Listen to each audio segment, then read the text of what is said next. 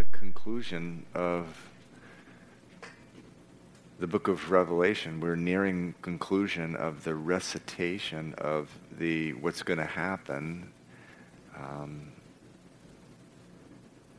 You could say at the end of the world, at the end of time, I guess you wouldn't say the end of time, but the end of things as we now know it.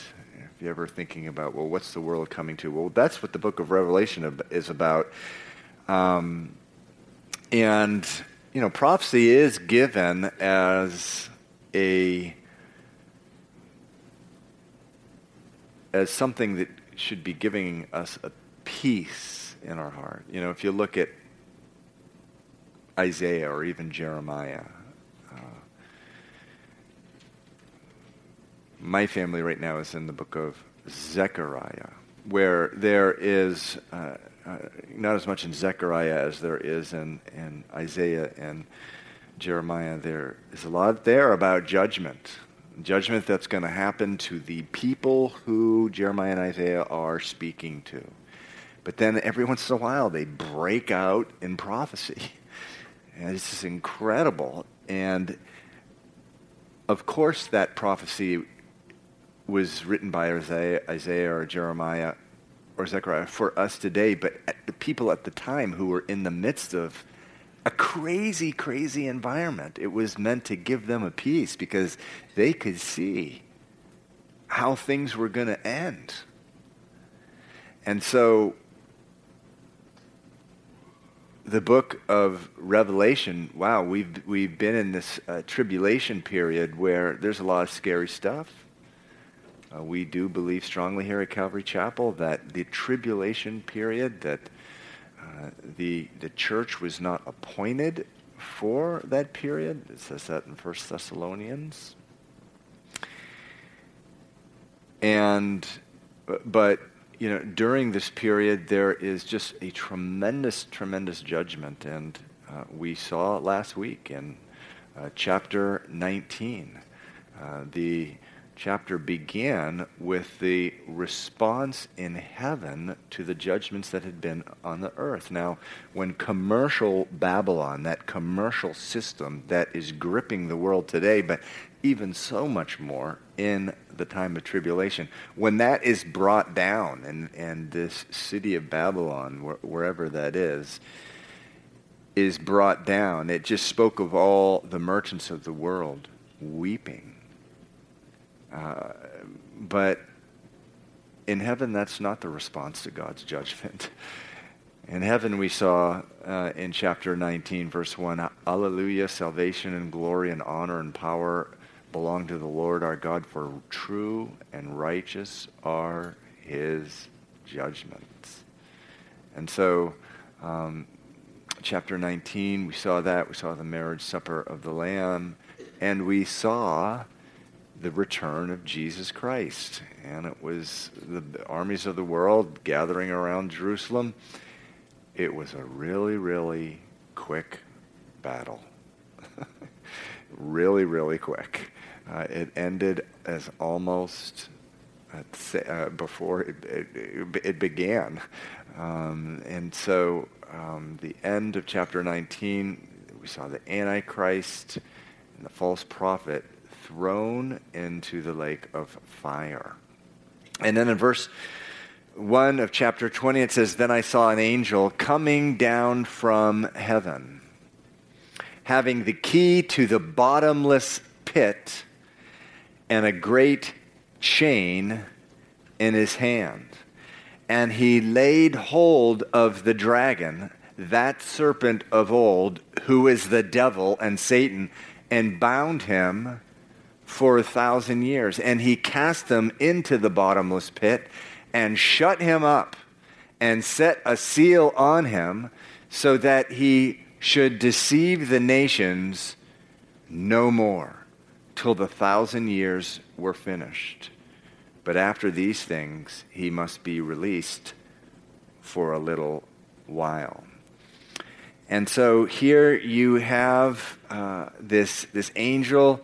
He's coming down from heaven. This is simultaneous to really the defeat, the final judgment prior to at Jesus' return, the judgment that occurs at Jesus' return. At the same time, this angel's coming down, and he takes Satan and he chains him. Now, interesting here in verse 2 that 4 names for the devil being one of them. He's called the dragon. It speaks of just the ferocity, the danger of Satan. Satan's not to be someone to be lightly reckoned with. With a Christian obedient to the Lord, nothing to fear. But yet at the same time, I can remember as an early Christian, bring out Satan, I'll put on my boxing gloves and, box him. No. You don't want to do that. He's been around for a long time. He's been observing human behavior for a long time. He's more intelligent than us. He knows more things. He knows the Bible better than us. And so you don't want to deliberately be going after Satan, going out of your way, because he is that dragon. It says that he's the serpent of all, referring to what happened in Genesis chapter 3, deceiving Eve and Adam. He's been deceiving people ever since. He is a deceiver. Jesus says when he lies, he speaks his native language. He's called the devil. Diabolos is the underlying word, meaning the accuser. He condemns Christians. Not only deceives human beings, including Christians sometimes. He will deceive a Christian who's not in the Word, not listening to the Spirit, not going before the Lord in prayer on a regular basis. But he will condemn them. He condemns them, we read before in Revelation, night and day before God. Thank God for our defense attorney, Jesus Christ, who sits at the who's at the altar of God interceding on our behalf. And then finally, Satan. Satan, the word there means opposer. He opposes. So aside from his deceit, aside from his accusation, there's just that opposing, resisting the kingdom of God, resisting the work of God that he wants to do in your life. And Zechariah, I think it's chapter 2, there's this incredible picture there of Satan opposing Joshua the high priest, just opposing him, opposing what they want to do. They were called to rebuild the temple of God, and there was Satan opposing. And so he will do the same with you until this time in Revelation chapter 20, at which time this angel is going to get a hold of him and bind him. Now notice this isn't any particularly renowned angel.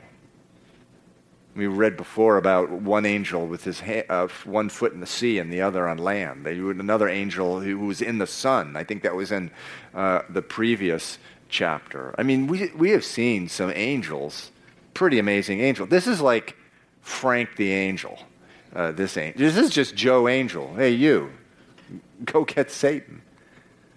And that's important that we understand that, because again, when at this present time, and we saw this in the book of Job many moons ago, that God is using, it sounds strange, but he's using Satan in a particular purpose to test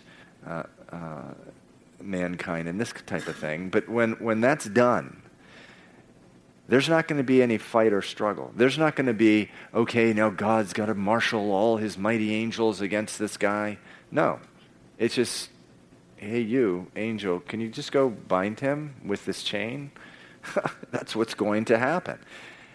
So important that you understand that God and the devil are not opposites. Sometimes you hear weird stuff like that. With the yin-yang thing, that's one thing that was so destructive because it's just not true. You don't, it's not sort of, they're not equals. And that's why this is such a good picture for you to remember. God and Satan are not equal. Nor is it this thing where God is like 51% more powerful. And Satan's 49, so God always sort of wins. No, that's not the case. And it says he's chained here for 1,000 years. This is not a normal chain. You can't go over to Home Depot and buy one. I don't know if any of you are been at ship docks. I've been a lot of boat docks in my years. You see these gigantic chains on these ships. Wow, it's not even one of those. There's some peculiar kind of chain which is used to moor down an angelic being. And I don't think you can go buy one on eBay. But anyway, you can try. Come in and we'll do show and tell. You can show us what you bought there. But I don't think you can buy it. But anyway, notice here, 1,000 years. He binds them for 1,000 years. I'm going to spend a little time on this because this is a matter of great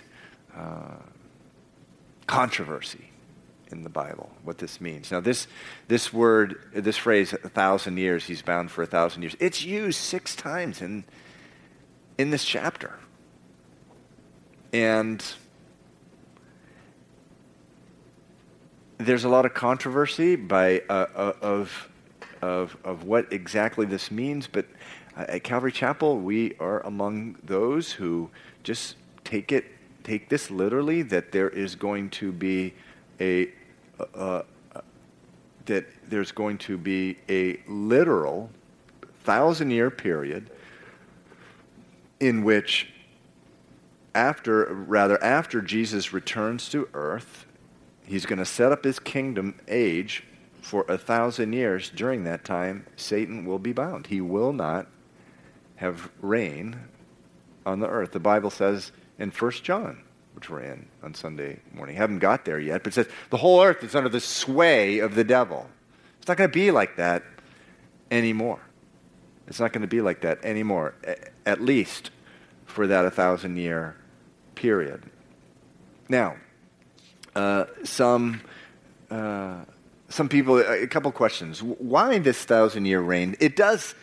When you first read about it, and I didn't even know about this kind of stuff until I was, I think, I was in my later 20s and started going to Calvary Chapel. Why? I mean, why not just come and do a new heaven and a new earth? Why not? I mean, with all this mess down here, why not just start all over when he comes? Now, we did read in a previous chapter that during the millennial reign, things geographically, the world is going to look a little different, but it's going to be the same world. And what's the reason for that? Well, one of the reasons for the 1,000-year reign, it's going to be a time, again, of perfect peace. There's not going to be any corruption or crime, no oppression, people taking advantage of each other, no famine, this kind of thing. Man is going to be able to see what it is like when there is someone who is a just judge who's reigning the world. What happens when someone really makes the right judgment all the time? And they're going to see the beauty of that. They're going to see what the world is like when governments are not spending billions of dollars of weaponry and law enforcement and war. No money spent on any of that. That's all gone. We're going to see what this world is able to do apart from the sway of the devil and with the reign of Jesus Christ. But in addition to that, I think what's really important, Eric and I read a book together, Progressive Dispensationalism. We read it, I think, late last year. And it really opened up my eyes to but what the book was. It was the theology of the kingdom from the very beginning of the Bible and to the end. And what it did a fantastic job doing is really teaching us from the Bible that God had a wonderful plan for Adam and Eve. And it was to establish a kingdom on planet Earth and make something really, really beautiful out of it. There's an actual purpose for this world. And amillennialists, those who do not believe in a literal 1,000-year period, a little bit more on them later. There's just this, there's just this thing where there's no real purpose for Earth here. We're just going to look to heaven someday, look to heaven and do away with this Earth, and there's no real purpose to establish a kingdom on this world. But by the way, I know full well Colossians chapter 3, set your mind on things above, set your mind on heaven. Absolutely. You need to do that. But that's because we made such a trash heap of this world. But that doesn't mean that God didn't have a plan for this world to really glorify Him with what could happen on this world. And that's what we're going to see in the millennial kingdom. A taste of what it was really meant to be. Now, there's still going to be sin, and a little bit on that later. But so that's I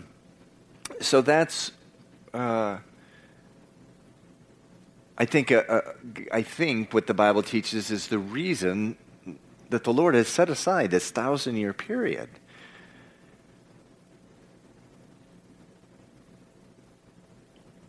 Amillennialism is the view taken by many Christians who, by the way, this is not a reason to divide Christians. And so many Christians who I love and respect, love listening to their messages, preachers with their messages. I love them. We'll have fellowship with them. We'll go on mission trips with them, pray with them, whatever, do ministry with them. But I don't agree on their interpretation of Revelation 20. And is it Daniel? 1,000 years? Is that from Daniel? I believe it is. Where it's taught in Daniel, the book of Daniel in the Old Testament, the 1,000-year reign. They believe this is all this 1,000-year, these 6 references in this chapter is all a metaphorical reference. It's a spiritualizing type of thing, and what it's really what they think it means is really symbolic of how Christ is presently reigning through the church. And so we're really in this period now. Now, I could go on for hours and hours about how crazy I personally think. I'm not trying to insult, but how crazy, because look at the picture we have of the millennium. It's a time where Satan has no reign, and so I don't really get it. He's been, during this 1,000-year period, he's been chained up, or he no longer has authority. But not only that, just all the references in the Old Testament to what life is going to be like in the kingdom age. Isaiah chapter 11. But with righteousness, he, Jesus, shall judge the poor, decide with equity the meek of the earth. So this is talking about something happening on the earth, not in heaven, on the earth. He shall strike the earth with the rod of his wrath. And with the breath of his lips he shall slay the wicked. Righteousness shall be the belt of his loins, and faithfulness the belt of his waist. And then these verses, which some of you are familiar with. The wolf shall dwell with the lamb. The leopard shall lie down with the young goat. The calf with the young lion. The fatling together. A little child shall lead them. The cow and the bear shall graze. Their young ones shall lie down together. And the lion shall eat straw like the ox. The nursing child shall play by the cobra's hole. I mean, as a guy, that one, I like that, okay? Snakes, like playing with snakes. I mean, that's going to be really cool. Don't you agree, John? And that will be very, very cool. Verse 9, they shall not hurt nor destroy in all my holy mountain, for the earth shall be full of the knowledge of the Lord. Wow. Now, and by the way, so many crazy things happen with these millennial age verses. I just read this past week that there's a group of ultra-Orthodox Jewish people. They don't work. They spend all their time year after year after year memorizing the Talmud and this type of thing, and they see themselves as a fulfillment of that verse. The earth shall be full of the knowledge of the Lord. I mean, again, you can't. What about all the rest of the verses that precede it? I mean, come on. And so, a literal translation, in my opinion, is the only reasonable one. Verse 3, it says, and he cast him into the bottomless pit and shut him up, set a seal on him, so that he should deceive the nations no more, till the 1,000 years were finished. Important that in Ephesians chapter 1, verse 13, and I believe also in 2 Corinthians chapter 1, yes, verses 21 through 22, it says, at the time that you establish a relationship with Jesus Christ, it says he anoints you and he seals you and gives you the Holy Spirit as a guarantee of what is to come, which is heaven. It's a security of your salvation. That's what that speaks to. That word seal there in those two books is the same word for seal in verse 3. Notice Satan doesn't have any ability to undo this seal in verse 3 of chapter 20 of Revelation, and neither does he have any ability to undo your seal after you've been sealed with your salvation. He's cast into the bottomless pit. And then at the very end, but after these things he must be released for a little while. More on that in a bit.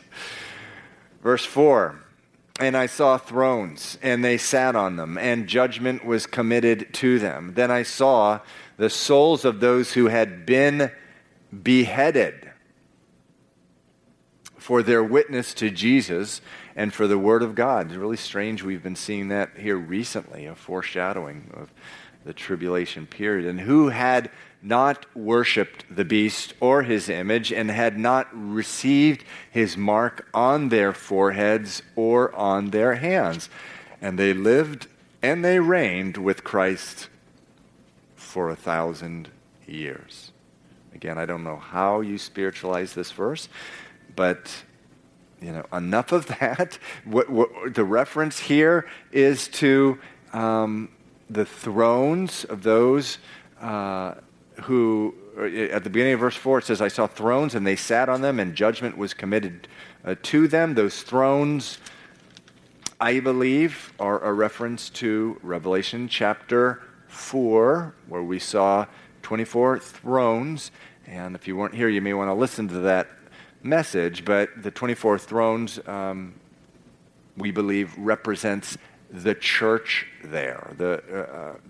And so we are told in the Bible, we are told in Luke 22 that Christians, the church, as you may have a very low self-esteem, but the Bible says that you will be reigning. You will have some kind of capacity in implementing the rule and reign of Jesus Christ in the millennial reign. Jesus says in Luke 22 to his disciples, but you are those who have continued with me by trials, and I bestow upon you a kingdom, just as my Father bestowed upon me, that you may eat and drink at my table and sit on the thrones judging the 12 tribes of Israel. And then in 1 Corinthians chapter 6, the church in Corinth, and that was one carnal church. Ooh, ooh, oh my.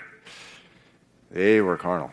But even them, Christians, are being told, do you not know that we shall judge angels? How much more the things that pertain to this life? In addition to that, the parable in Luke chapter 19, the parable of the minas, where it says a certain nobleman went to a far country to receive for himself a kingdom and to return. So he called 10 of his servants, delivered to them 10 minas, and said to them, do business till I come. But his citizens hated him and sent a delegation after him, saying, we will not have this man reign over us. And so what happens, I'll just continue here. And so it was that when he returned, having received the kingdom, he then commanded these servants, to whom he had given money, to be called to him, that he might know how much every man had gained by trading. Then came the first, saying, Master, your mina has earned 10 minas. And he said to them, well done, good and faithful servant. Because you were faithful in very little, you have authority over 10 cities. And then so on and so forth. One man was given 5 cities, another... but then one says, well, I just buried it. and it was a tough ending for him. But anyway, so the reference here in Revelation 20, verse 4, again, is to literally the church. And people in the church, men and women in the church, reigning and implementing the justice of God. But in addition to that, there's this reference to these souls being beheaded. Again, we've seen this recently with ISIS beheading Christians. Could be appears to be a foreshadowing of what's going to happen in the tribulation period, where the same thing happens. It says these also, it says they will live and they will reign with Christ. So the saints in that period as well.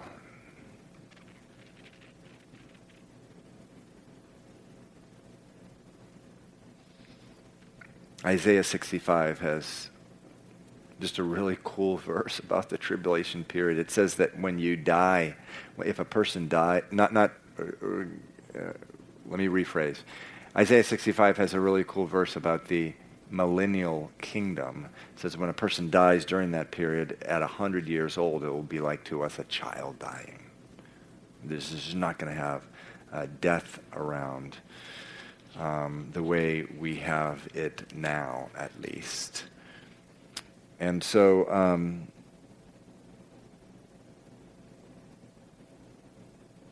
a good question to ask is that why will there be any need for judgment and Jesus ruling with a rod of iron, this type of thing, during the millennial kingdom? That's a very good question. What I believe the answer is here is that there will be these tribulation saints going into the millennial kingdom. Marriage, there will be people who will be married, who will go into the millennial reign already married, but there will be marriage in the millennial kingdom amongst these people. They will have children. The children will have a sinful nature. And these children will be prone to rebellion like any other son of Adam or daughter of Adam. Now, when you take the devil out of the equation, it still makes things incredibly different. But they're still prone to rebellion, and there's still going to be the need for Jesus to reign as a judge. Hence the reason for a ruler during this time period, and people to rule and to reign. Now, verse 5 says there, verse 5 of chapter 20, says, but the rest of the dead did not live again until the 1,000 years were finished. Now, this is referring to those who were wicked and who never came to faith in Christ. And then it says, this is the first resurrection. Now, again, the first resurrection, and this is where things get a little complicated, so try to follow me here. The first resurrection includes all the righteous, all those who have put their faith in Christ from the time of Jesus' resurrection on. 1 Corinthians 15:20 says Jesus is the first fruits among those who rise from the dead. In addition to that, you have this reference in Matthew 27:52 where there's this earthquake after Jesus' death, and so some Old Testament saints were raised from the dead at that time. That, according to Daniel chapter 12, verse 2, try to follow me, there's a lot of information here. Most Old Testament saints will be raised to life after the tribulation period at the time of Jesus' return. You can do your homework in Revelation, in Daniel chapter 12. But in Matthew, apparently we get this we saw this foretaste of what was going to happen there. So every single person who trusted in Christ from the time of the resurrection until from the time of Jesus' resurrection until Jesus' physical return, this would include all the tribulation saints, they were part of the first resurrection. And that's why it says in verse 6, blessed and holy is he who has part in the first resurrection.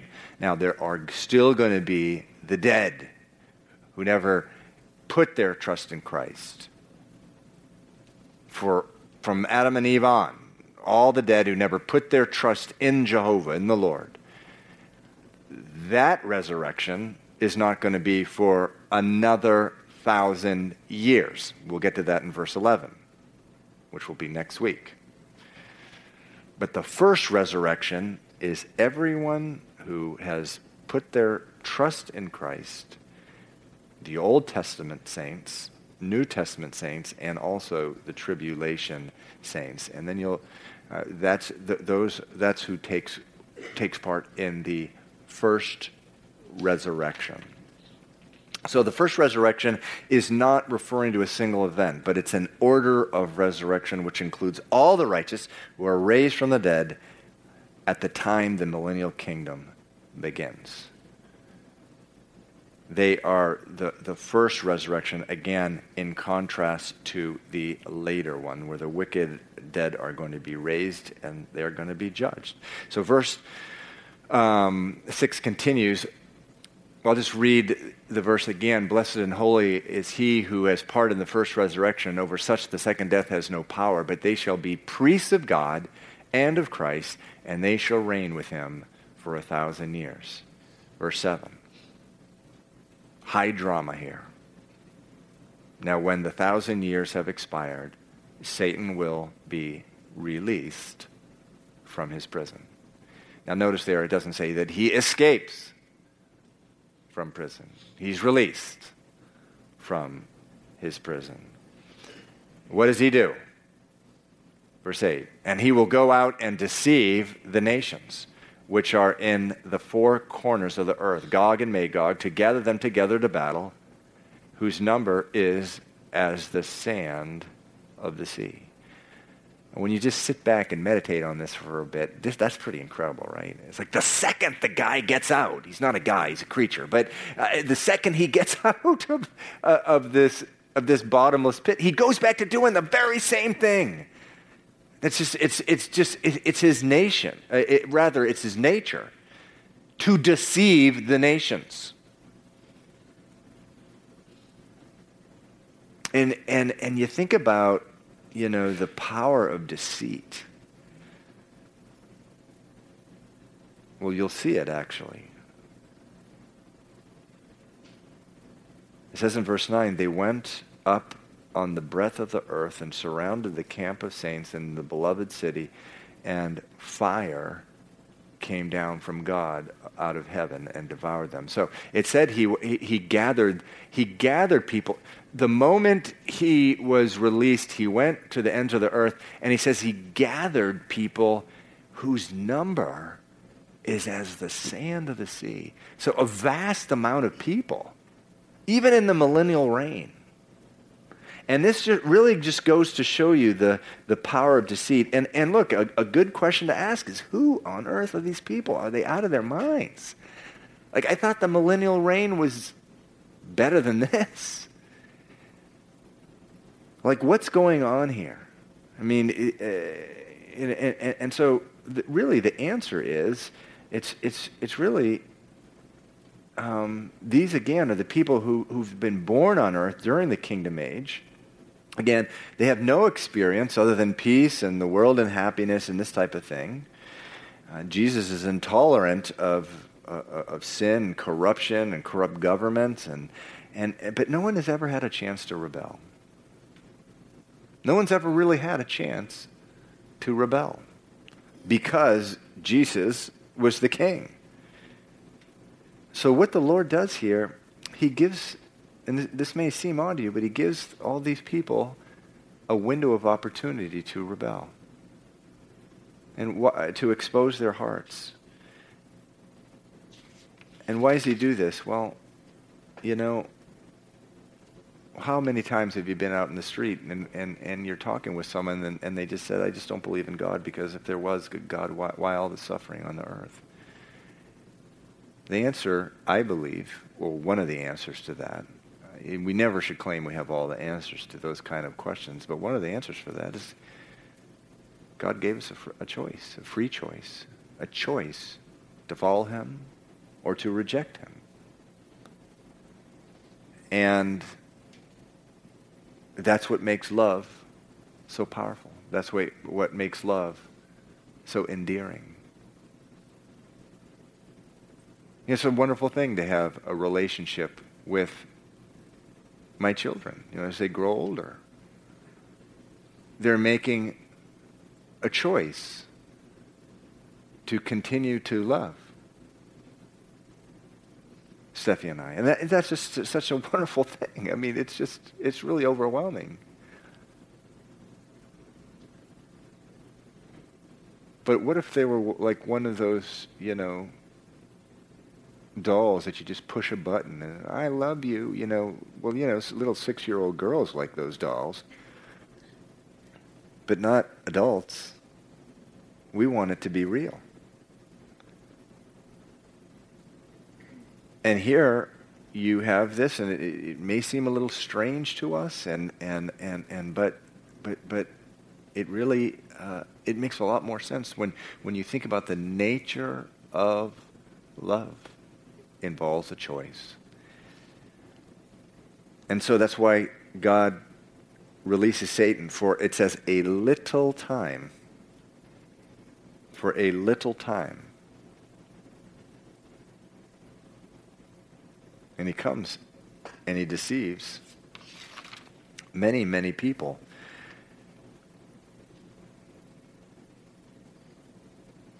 As I was reading over these verses, it says that Satan went immediately to the four corners of the earth and to deceive the nations. He is a deceiver of nations. A deceiver.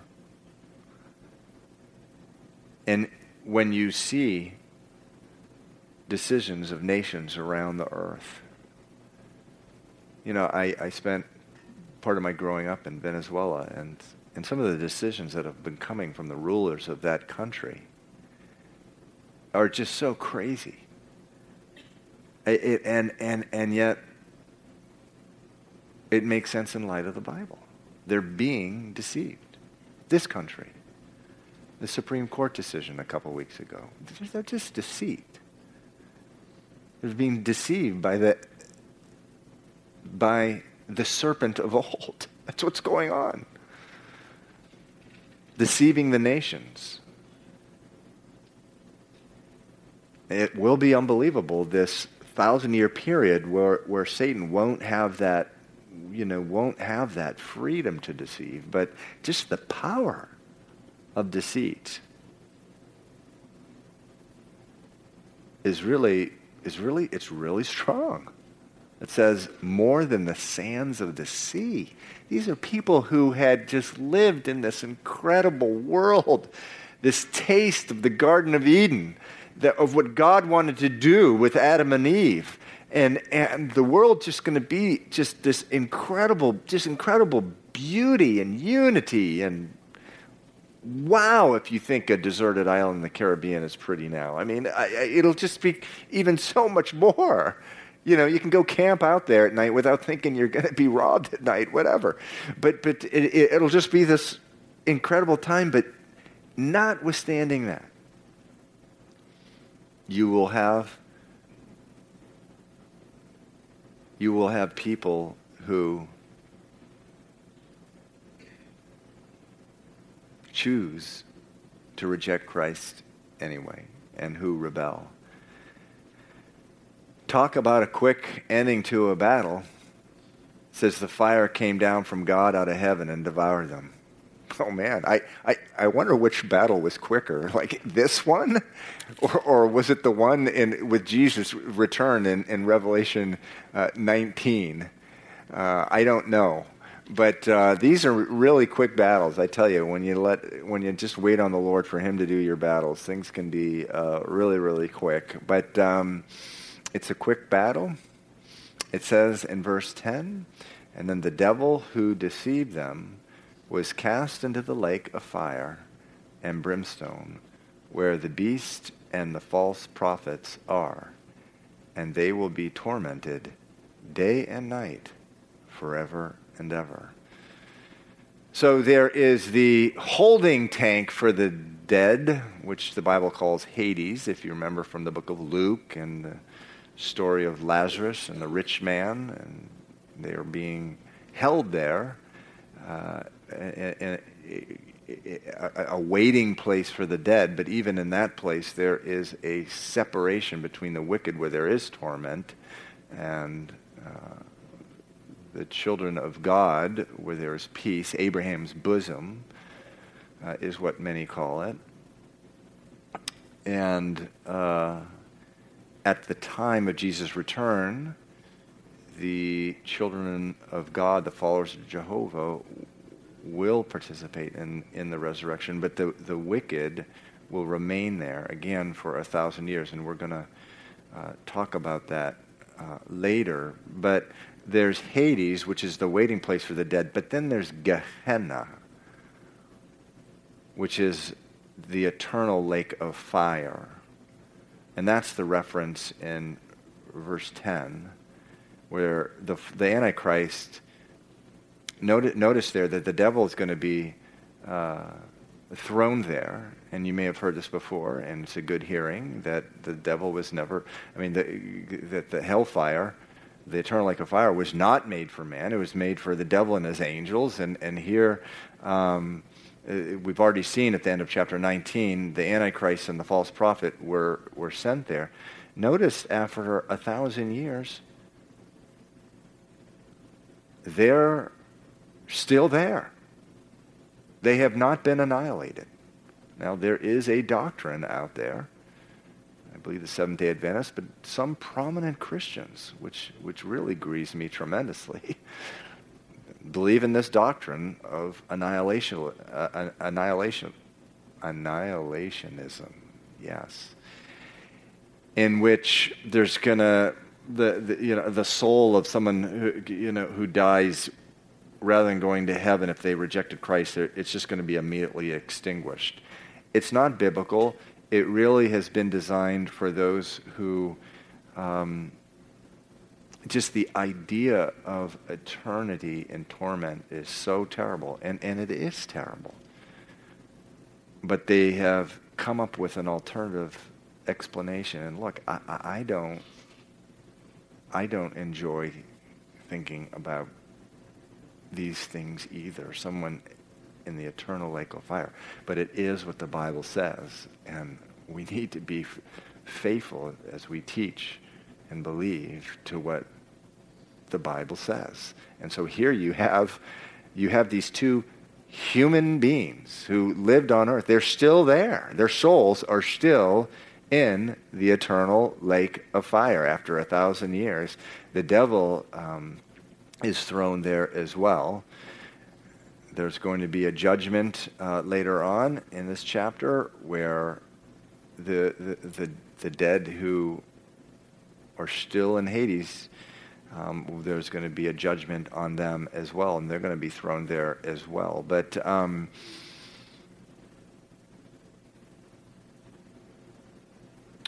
we will be there in the millennial reign, living with glorified bodies.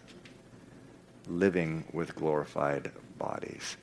We will not be those who are deceived by Satan. I mean, you may be tempted to read this, and it's like, oh wow, when Satan's released, and he goes out and deceives people, and you know, the numbers as the sand of the sea is going to fall. What if that's going to be me? Well, that's not going to be you if you have trusted in Christ.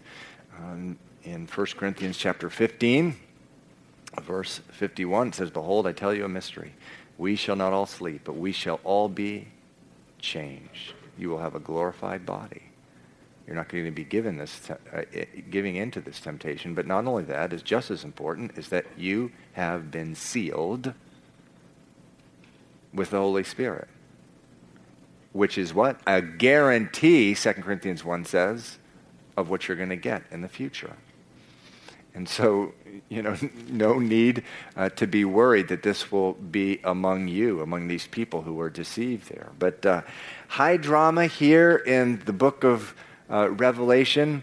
We will continue this next week. We will continue our study in the book of Revelation until